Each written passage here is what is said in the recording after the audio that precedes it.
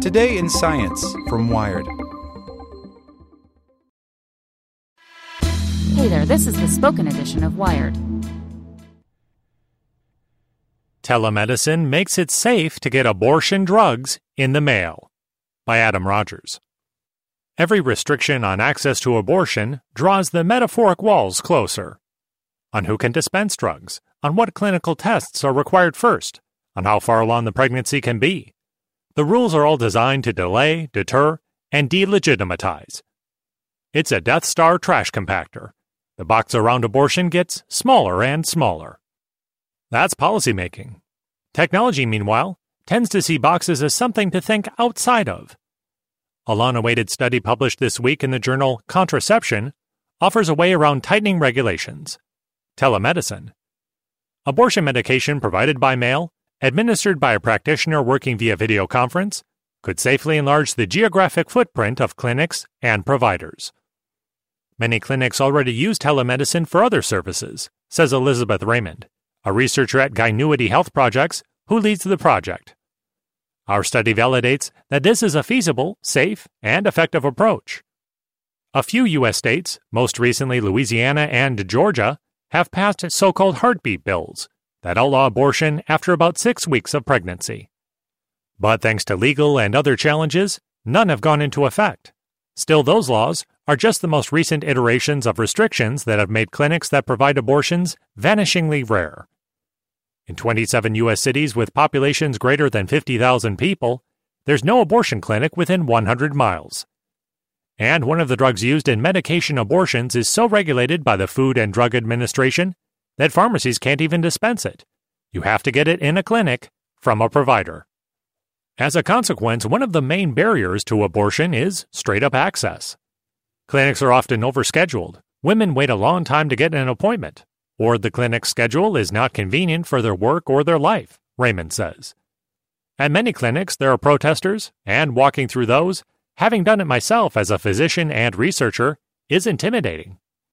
So Raymond's study, called Teleabortion, removes IRL from the middle of the equation.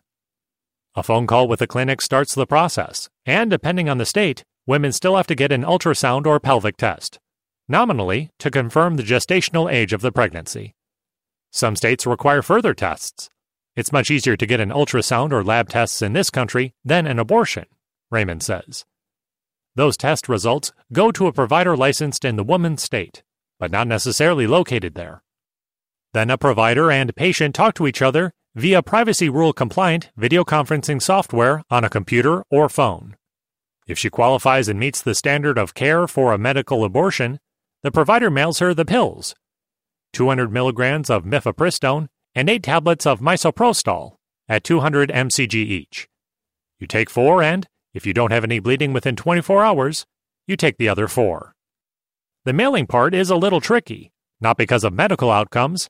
This procedure is so safe that some argue it should be over-the-counter, but because of regulations.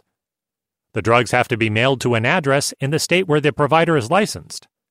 Teleabortion is covered by an investigational new drug application, so participants can get mifepristone outside the walls of a clinic. Also, some states explicitly say abortion can't be administered via telemedicine, and the study has to abide by each state's laws.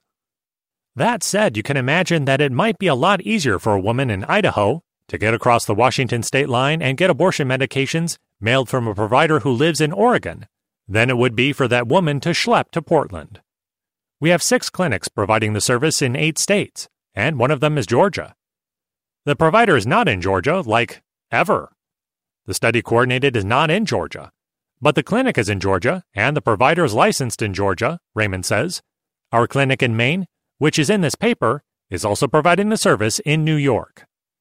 In other words, telemedicine can expand the provision of safe abortions, maybe helping stave off the kind of public health catastrophe that has followed abortion restrictions in the past. It's a really revolutionary idea, and this is a groundbreaking study, says Ushma Upadhyay, a public health researcher and OBGYN at UC San Francisco.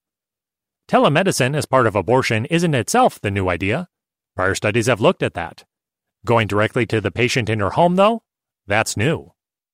And its success could do more than just hold the line against new regulation. It could push back. As of 2019, 19 states banned the use of telemedicine in abortion. They carve out abortion for no evidence-based or medical reason, Upadhyay says.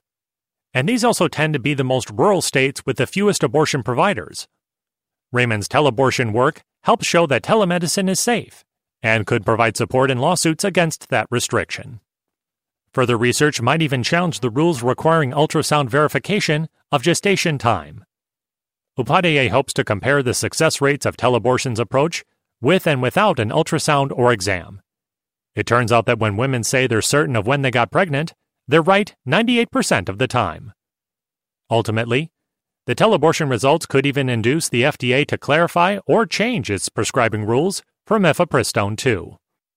Or the results could spark an arms race, with new regulations emerging from anti-abortion politicians, requiring new answers from science, and so on. Boxes beget boxes, or at least they will until the Supreme Court takes these new restrictions as an impetus to reconsider the decision that made abortion legal in the U.S. in the first place.